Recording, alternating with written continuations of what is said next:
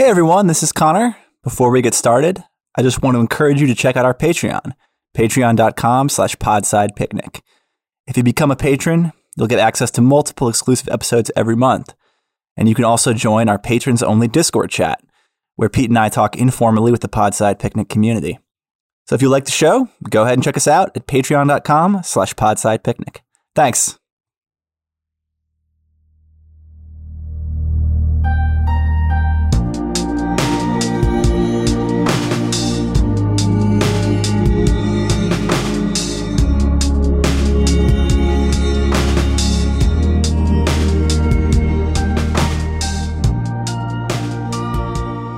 Hi, everybody.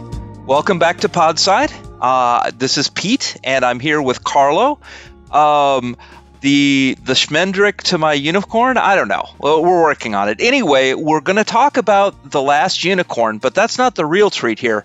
We're hanging out with J.R. Dawson, Jen, and we'll talk a little bit about what iron she has in the fire as well. How are the two of you? Good. How are you? Good. I quit work early to go and do this, so I couldn't be happier. It's a good Friday. That's a great. That is great. Yeah, I mean, I don't know how I managed to build in I need to leave early to record at my work, but they've swallowed it, so okay. All right. Well, you know. So, a place I would like to start is, how did this happen? So, there's two parts of that. One, how did we land on The Last Unicorn? And two, how did we manage to trick Jen into doing it? And let's start with Carlo. Why The Last Unicorn? It's wonderful. Don't get me wrong. I'm just like, how did we get here? So, I mean, this is my first read of The Last Unicorn, believe it or not. And I have to admit that I was a little skeptical of the influence and the longevity of the work. And it's beloved by a lot of people. And I sort of was skeptical of that. I was like, can it be this good? And friends, I can tell you with no reservations that it is exactly this good. And I just finished reading it. Like I finished reading it, and like maybe that afternoon I tweeted out an invitation that who wanted to talk about The Last Unicorn, and Jen said me, if I'm not mistaken. Those were your exact words. And why not? Let's do that. Jen, what do you think, or how did you come about reading The Last Unicorn? When did you read it, and all that good stuff? Sure. So I actually didn't grow up with The Last Unicorn. My parents are Muggles, so I was lucky to know Harry Potter. I mean, so I'm just now discovering Lord of the Rings. Like, I'm super behind, and as a spec fic writer, that's horrific. But I actually caught the movie when I was in college. I think it was on TV, or one of my more well-versed friends was like, "You've never seen The Last Unicorn?" So I loved the movie. There's especially like this one part of the story that like we'll talk about it later. I don't want to give my whole thing right now, but it really stayed with me. And then I didn't read the book, and then I was at the Nebulas in 2018, and Peter Beagle was the guest of honor. Yeah. Mm-hmm. And I was running the volunteer desk when he came up, and they were like, "Mr. Beagle," and I was like, "I haven't read his book, but I'm sure it's really good." And he really got me with his speech. And then I found out that one of my friends was like friends with him or something, like, or their dad was friends with him, and I was like, I really need to read this guy's book. And because if I ever run into him, I'm not going to be the one person on the planet that hasn't read it. So yeah, I read it, and it was a lot like the movie, and also different. Yeah, I totally agree with that. Pete? No, I was just saying that's awesome. And like, one of the things that makes this so interesting to me is, like, I know you are a multiply published science fiction author. Like, you've been in Lightspeed, you've been in quite a few of the magazines and so on. And the idea that you've approached science fiction from the perspective you have, and like I don't want to say not done the reading because that sounds kind of asshole-ish from me, but I mean I think that's wonderful. I mean I love the idea that you're coming in from the side with your own perspective and you're only catching up now. Honestly, I wish more people would do that. Yeah, a lot of my background for undergrad, I went to DePaul's theater school. So a lot of my reading background was in playwriting and theater. And who's your favorite? Oh God! Well, it used to be Tony Kushner, but I don't know now. I'm a Joe Orton guy. Oh yeah, yeah. I still like Shaw. Like Shaw is problematic, but like he's kind of funny. Like he's like old weird grandpa funny, and he'll have like an interesting place in my heart because of that. I think any male writer who was born before 1970 should have some sort of shackle monitor on, so I understand. Yeah. But yeah, so and then I also like grew up with like Dickens and Richard Adams and so it's only been like in the last 7-8 years that I was able to like kind of pop out of that and enter and I actually entered spec fic by reading Charlie J. Anders, and I was like, "Oh, this is the stuff. Like, this is what I've been looking for." So, you can say swears on here, Jen. It's fine. Oh, okay, good.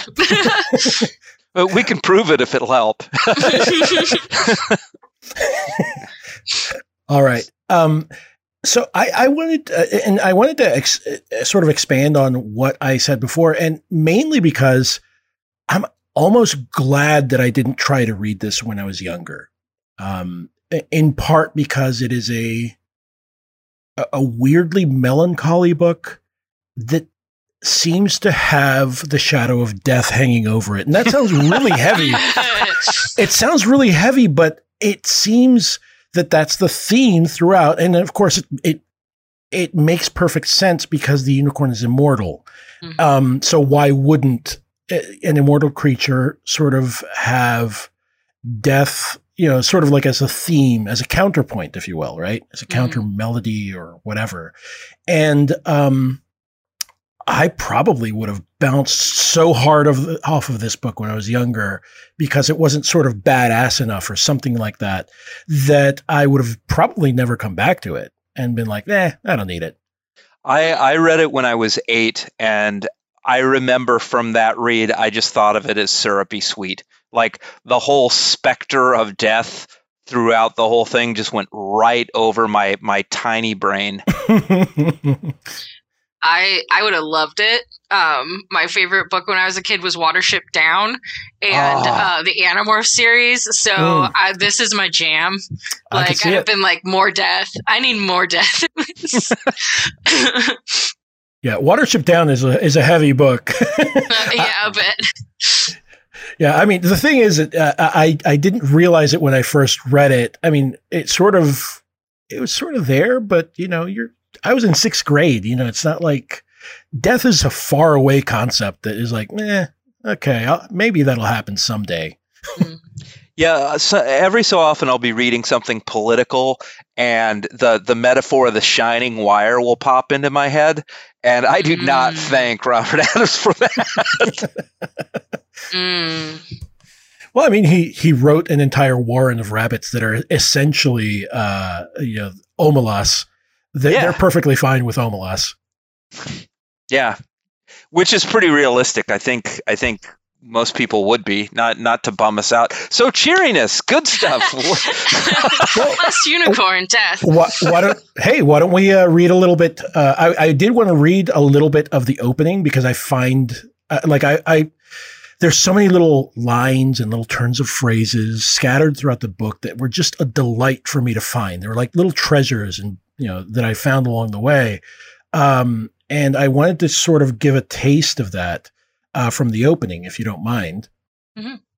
All right. So this is the opening. The unicorn lived in a lilac wood, and she lived alone. She lived all alone. She was very old, though she did not know it, and she was no longer the careless color of sea foam, but rather the color of snow falling on a moonlit night. But her eyes were still clear and unwearied, and she still moved like a shadow on the sea.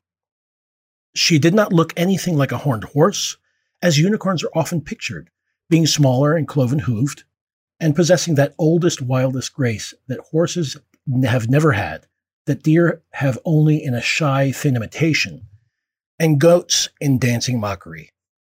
Her neck was long and slender, making her head seem smaller than it was, and the mane that fell across almost to the middle of her back was as soft as dandelion fluff and as fine as cirrus. She had pointed ears and thin legs with feathers of white hair at the ankles, and the long horn above her eyes shone and shivered with its own seashell light even in the deepest midnight. She had killed dragons with it and healed a king whose poisoned wound would not close, and knocked down ripe chestnuts for bear cubs. And, just with that, that's all you need to know. That's really awesome. I did watch the movie again last night, but the most recently I've read The Last Unicorn was about a year ago, and it's very strange to find something targeted, or at least it felt like it was targeted at the young, that really has that that open acknowledgement that things are wrapping up. Mm-hmm. I mean, just little things like when you're dealing with Schmendrick, it's very clear he's one of the last mages, and it's not explicitly called out, but it's very clear that magic is leaving the world by the way everybody reacts to it and how they talk about it, and that feels a lot more real to me than dealing with a fantasy novel where there's long expositions about how the magic is going away. Mm-hmm. It does read like a fable, kind of. Yeah, and I mean, it's almost like the world is a shirt that's being washed again and again, and that magic is just like being bleached out of it. Why did I come up with that metaphor? But you know what I mean. That was really good, though. That's what the book feels like, though. It's bleached. Yeah. I mean, yeah, and as we start realizing, I mean, it's in the title, she is the last of her kind, and she doesn't know it. And she only knows it because some hunters sort of wander through her forest, and because it's her forest, it's too magical for them to really catch any game. And she overhears them saying, "Oh, she's the last of her kind," and she's like, "Well, what? Where's everyone else?" And that's how the adventure begins. That's an inciting incident. I remember thinking, like, man, if that hadn't happened. Like. Well, I mean, to be fair, it happens in that once upon a time period of time, right? Because honestly, who knows? There may have been other hunters that had wandered through there, but she hadn't been there. Mm-hmm. Yeah. Anyway, so I just found like just that opening is so magical in and of itself. Just describing her in like these weird metaphors, and not saying, well, oh, her fur or her flanks were white. No. This is just using different sort of sometimes contradictory things to describe her. She's an interesting character, and that's one thing that kind of stayed with me all the way through, like the first time that I watched the movie too. I did a quick reread this week. Is how well the unicorn is written, and how this is a guy writing this very feminine character very well. That sometimes, not all, but sometimes, cis male authors don't always hit that note, and it doesn't come off as genuine, but there's just something very genuine in his writing, and him as a person. Like, one thing that really struck me, when we like brushed next to each other at the Nebs, is that he's just like, he's a melancholy person. Everything about Peter Beagle is melancholy. Like there's just something really hopeful and magical about him, but also just very like beaten down and weathered. And you can see that in the writing. I just like, he must be such an interesting human to know. Like, I just want to like pick his brain and talk to him for hours to figure out like what is going on. Right.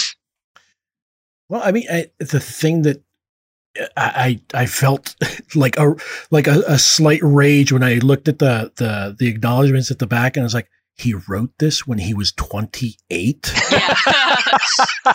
Yeah. The fuck, man. Yeah. He started it when he was 26. Mm-hmm. Jesus. And he was raising 3 kids at the time, too. Yeah. Well, there's the melancholy. Found it. Wow. Yeah. Well, I mean, he wrote it, and it was published in 1968, so I'm going to guess it probably came out like in maybe, or like he was writing it maybe in 1966, 1967 at the very least.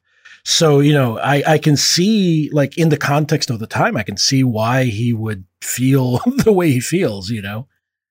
Yeah, it's also really timely, though. Like, it's untimely, I guess. Timely, untimely. It still feels relevant today. Like, when we're recording this, we're less than a week away from the election. And reading it in that, that context, especially when Haggard is talking to the unicorn when she's a girl, like, what's her name? Almathea? Althea. Yeah, she what he's talking about, and like how he has just completely decimated this kingdom. The way that kingdom feels is really kind of how 2020 has felt in the United States. And then at the end, when Lear's like, "Oh, I'm going to go off and I'm going to find the unicorn and live happily ever after," and Schmendrick's like, "No. You've got to stay here. You got to fix this." And he's like, "But I don't want to fix this." And I'm like, yeah, this is a mood. Well, I mean, I find that that's a perfect subversion of the sort of like the heroics, right? Mm-hmm. You know, the hero never stays to maintain things. He's always off to the next adventure. So, you know, I felt that was appropriate for the type of book that I was given. Mm-hmm. Yeah. Well, I mean, it's. I don't want to wander off topic here, but it reminds me of the economies of games and that sort of thing. Like, if you think about things like a hero in terms of a system, like think about what a hero is in Diablo. Like, he goes out and he murders things that have been put into the ground 1,000 years ago and comes back with loot. And the entire economy is built around this idea that you're going to go out and you're going to murder a demon and bring back gold. That's like, nobody ever produces anything. I don't know. I don't know what to do with that, but it does feel like the last unicorn. That world is a place. Yeah. Well, I mean, I think that the interesting thing here is that, and this is the part that is not in the movie. It's cut for time to make it a nice 90-minute movie or whatever.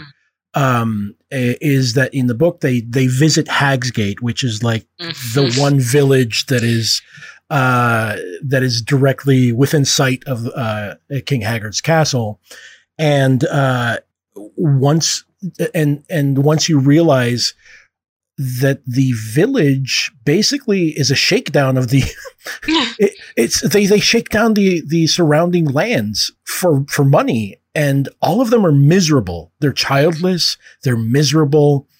They do not want, but they feel so they feel a lack of something in their lives so deeply that they're unsatisfied.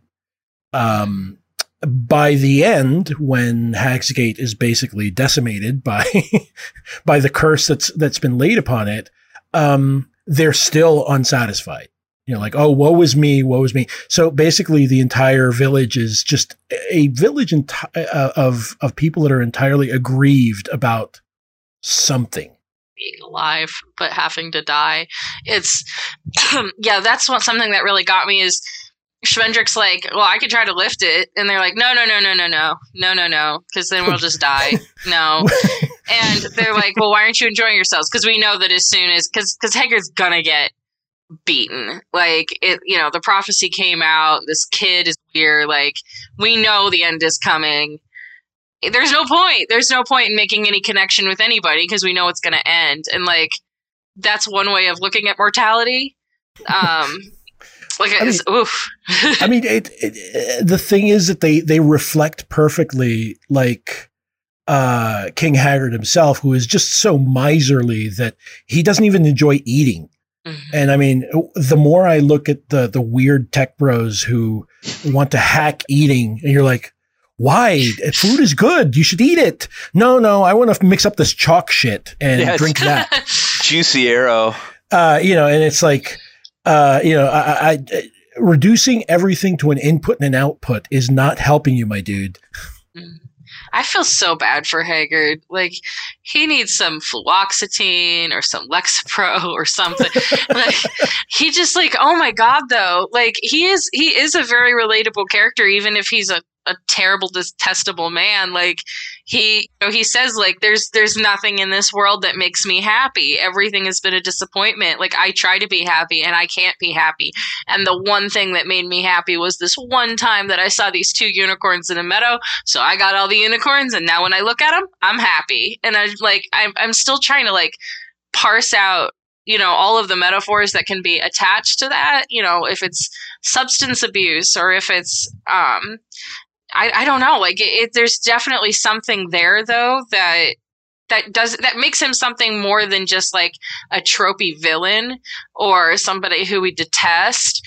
We're like, oh, poor dude. Like, in the movie, he's kind of this gross looking dude who's, like, nah. But in the book, like, he's a jerk. He's definitely a jerk, and he's ruined the kingdom, and he's got hubris, and he's an abusive father, and he's lecherous, and he's just gross. But he also has this, like, streak of humanity in him that I think a lot of people can relate to, so you can't completely write him off, and I think that's what makes a really good villain. Yeah. Right. Well, it's like what makes heroes so disgusting is that you can't relate to them. It's like people's flaws are a big part of understanding who they are. I can really see that because, he does seem human in a way that even some of the other characters do not. Like, I find, and I'm pretty sure I'm the only one talking about this right now that feels this way. I find the unicorn before all the bad stuff happens kind of terrifying. Because she's got no empathy, she's got no sympathy. I mean, like, if what keeps her from being a monster is absolute nonviolence. Mm-hmm. I mean, she's basically as terrifying as a thundercloud, and it's about as distant as the moon. It's beautiful to look at, but it's cold, and it's not, it's not going to give you back any affection. Yeah, and until she's changed through, Schmendrick's awful magic, he can't even control it. She does not know what it is to be human. She's and I think that's the counterpoint. Like, to Jen's point, Haggard is compelling because he's contradictory. Mm-hmm. And the unicorn is immortal until that moment. She does not know death, so therefore she has no doubts and has no regrets. And that's that's horrifying for a human being. Awful.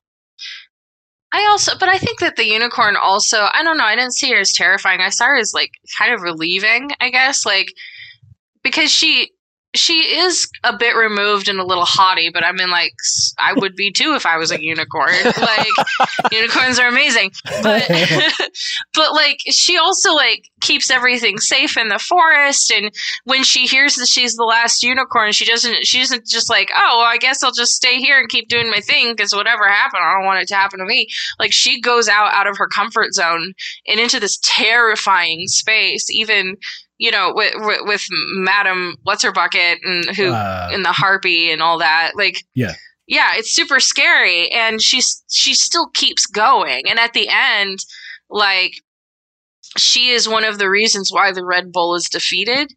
And I mean, when she's a unicorn at that point, but I mean, like,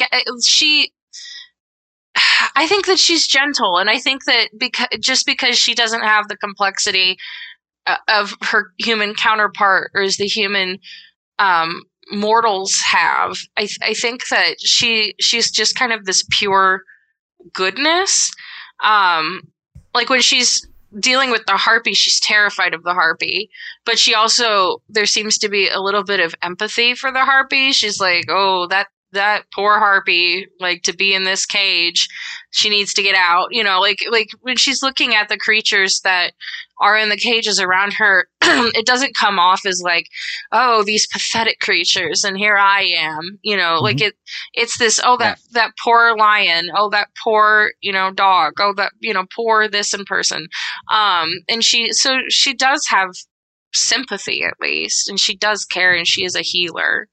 It's just that it's not as connected and personal, and it's not as complicated as the love that she figures out once she falls in love with Lear. Right. Jen, do you think that's growth? I mean, do you think she would have had those feelings if she'd have encountered the harpy in a cage in the forest back where she was? I'm genuinely asking. I've been trying to figure it out. I don't know. I mean, I think that her awakening comes from leaving that decision to leave her forest. I think that if she had seen a harpy in a cage going through her forest, other than like, why is there a harpy in my cage, in the cage in my forest? Like, I think that she still would have. I mean, like, one of the first things even that Carlo read was, well, you know, she was helping the bear cubs out and stuff. I mean, they have her, quote, saving the cat, unquote, right off the bat. But I do think that there is growth in her having to deal with not being an entity or something of symbolism, like not being a symbol of, you know, and immortal, but being something that is base and complicated and of the earth, you know, that will return to earth. I think that in those moments is where she really grows. So I have a confession for you guys. I had this really horrible rant that I was going to do in the middle of this, that was political and largely untrue, where Haggard was Trump and the unicorns were the blue wave and she was Kamala, but I don't I don't have it in me. It fits though. It's a bit of a bit.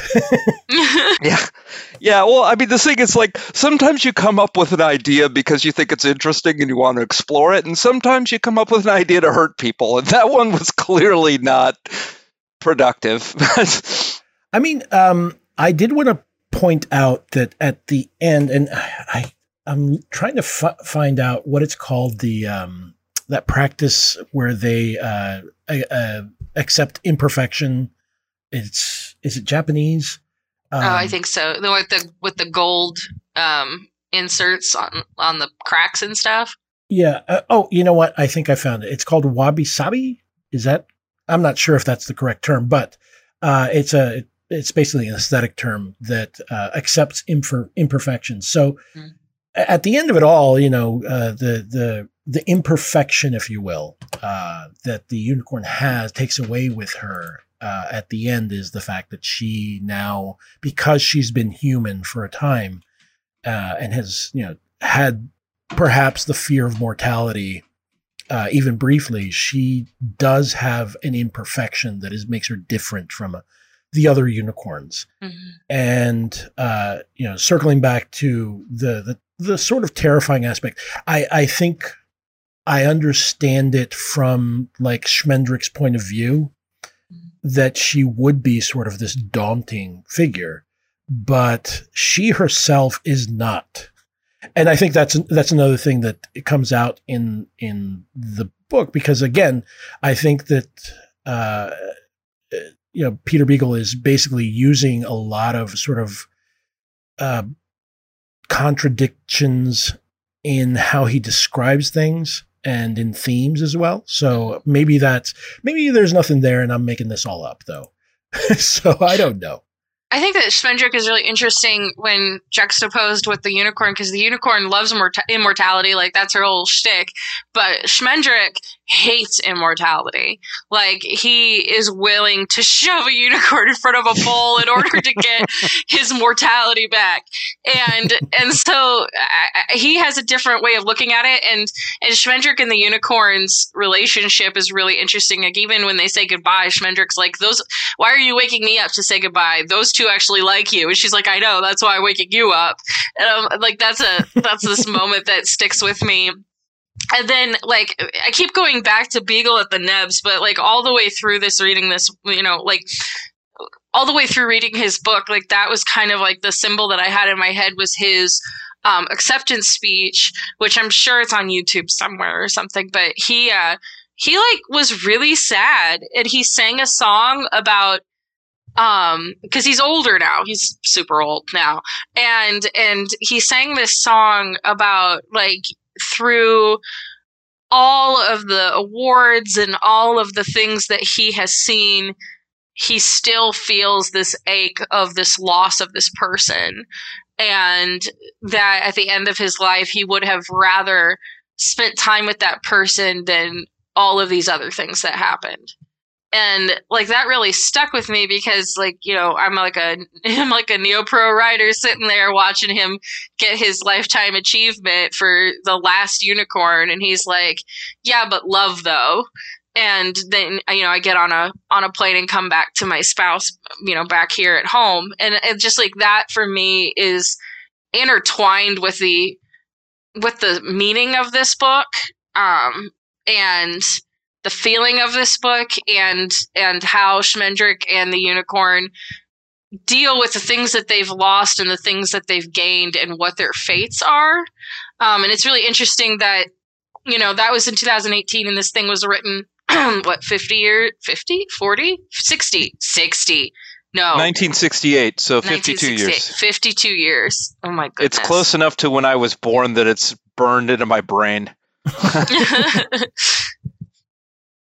I mean, the thing that really struck me when I was watching the movie is the line that Lear gives Schmendrick when he's like, so how did you get, because they're trying to get through the clock, the riddle of how to find the way to the Red Bull.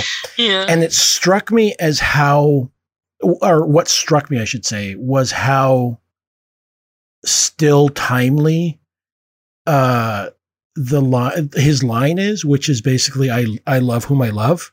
Mm-hmm. And, you know, that's something that we are still grappling with right now. Mm-hmm. Yeah.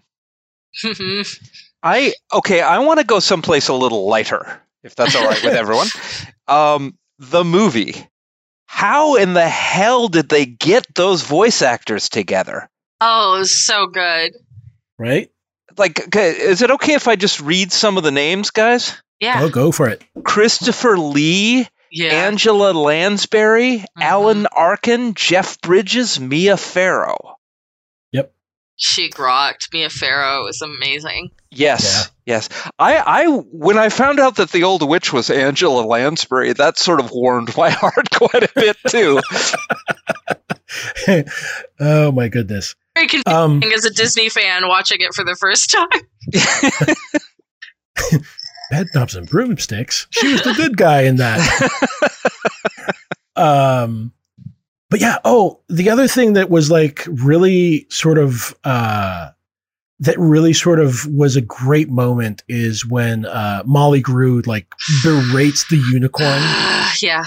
Oh my God, it's so good. The Where Were You? Yeah. I mean, because that's the thing, right? She's a woman of a certain age, if you will, right? Mm-hmm.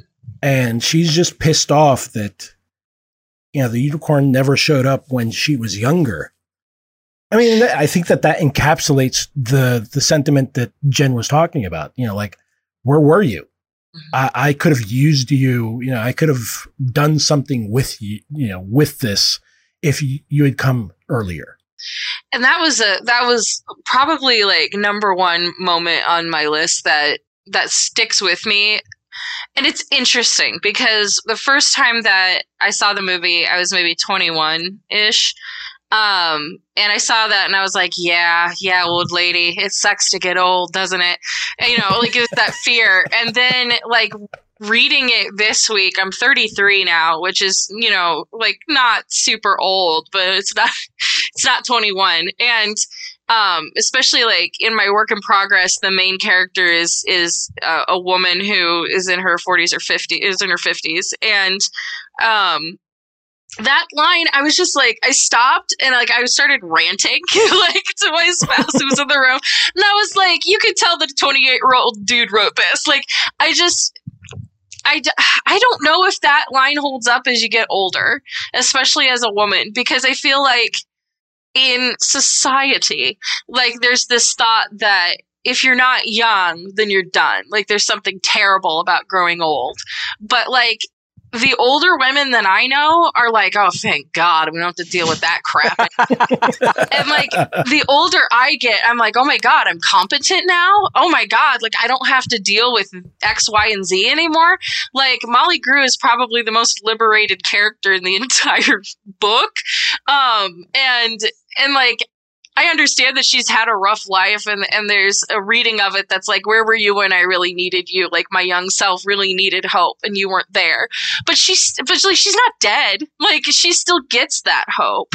Like you're there now. Like it isn't like she's on her deathbed and it's like, damn, I'm a useless human being now that I'm wrinkly, but I could have really used you back then.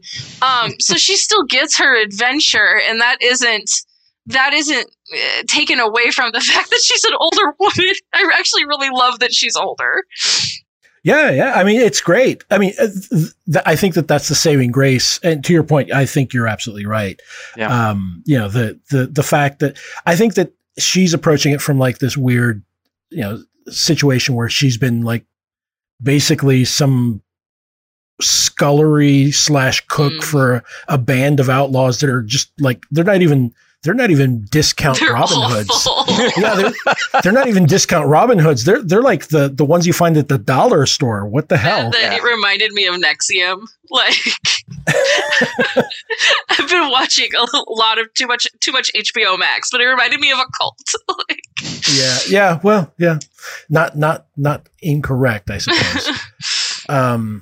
But yeah, and to be fair, I think that happens after Schmendrick calls forth like Maid Marian and Robin Hood, and sort of like these these illusions of legends past. So I would imagine it's like sharp in her mind when she sees like, oh, this is what the fantasy version of my life would look like, and he's like, no, that's not it.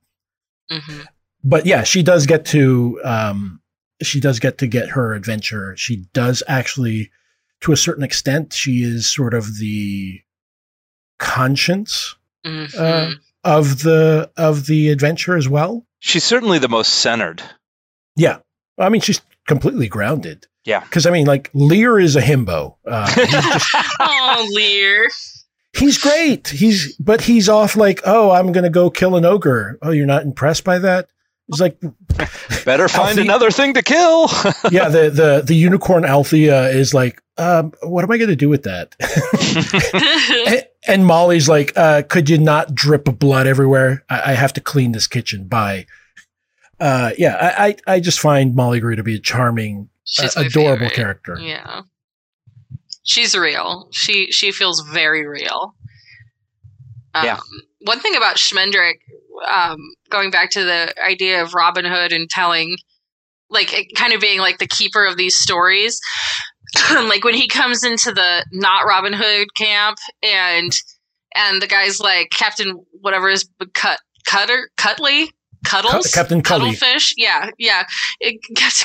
He's like, tell me of my grand adventures. And he's like, well, I know enough about this trope and so it's interesting how Schmendrick is the keeper of the tropes.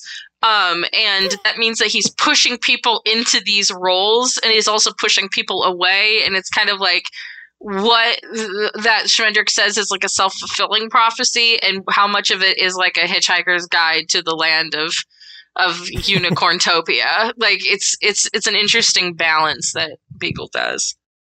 So, Jen, I have a question for you. As a patron, I've been going through your, the description you have on your Patreon of what you do and what you're about. And one of the things you put on here is that you focus on women and or queer protagonists dealing with real loss, disabilities, and self-doubt. I think it's important to tell feminine science fiction and fantasy stories, and so I do it as much as I can.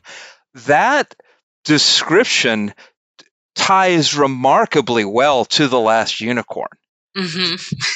Do you think there's any relationship, or there might be in the future, a relationship between The Last Unicorn and your own work?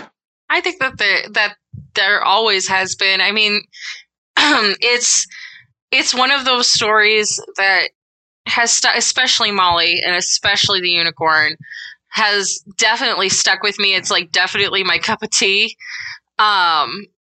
I, especially in this work in progress, with this older protagonist that I'm working with, and the idea that she has this chance to be healed and put back to the age of like 21, and her wife really wants her to do this, and she refuses. And she's going to continue to age as she ages. I think that is one of those things that may have sourced from somewhere. I mean, Sure. I think that with any writer, like you read a lot of stuff, and some of it's kind of like, and you kind of throw it away, and then others just kind of hits you in your heart, you know? And I think that The Last Unicorn, especially the music from the movie, really hit. And there's especially these different moments, like the Where Were You? Like the song that that the unicorn and Lear sing together in the movie, like these small moments that really mean something. Soundtrack by America. Yeah. That's weird. It's really weird. It's cool, but it's weird.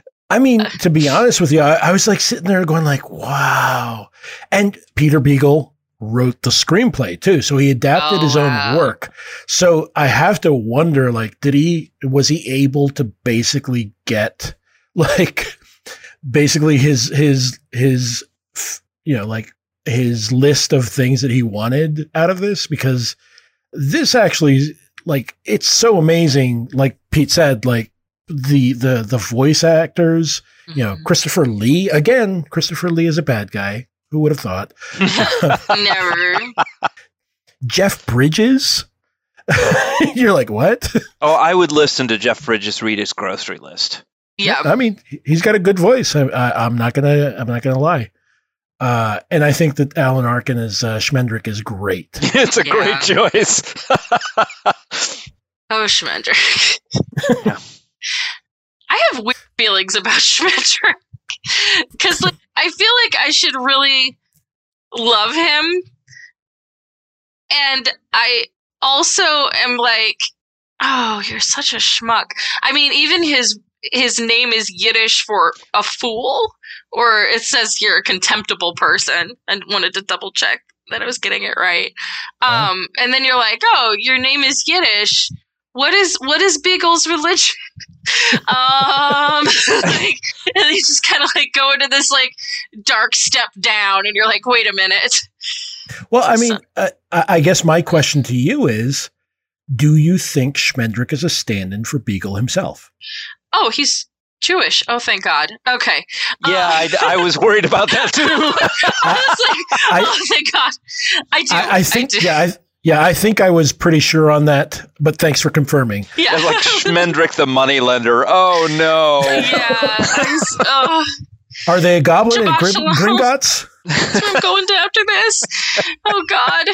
Yeah, oh my God. Well, I'm in the middle of converting to Judaism right now, and so like I'm just really sensitive about that stuff. Sure. Ooh. But yeah, no, I do think that, especially Peter Beagle's Jewish, thank you, God.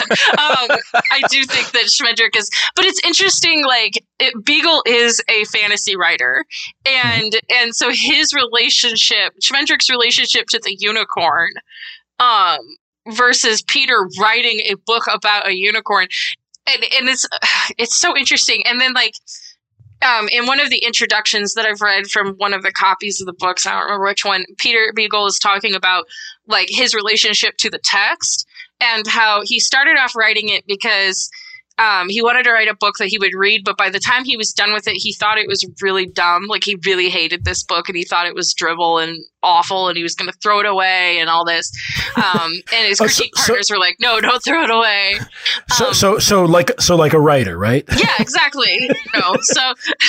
But then he said that, like, I think it was like in 2007, he was sitting in a bookstore reading it, and it clicked that he actually really loved this story, and it was actually really good. And he's like, "Oh, this is interesting. Most of my life, I've hated this," and so I think that Schmendrick wants to love that unicorn, but for some reason can't.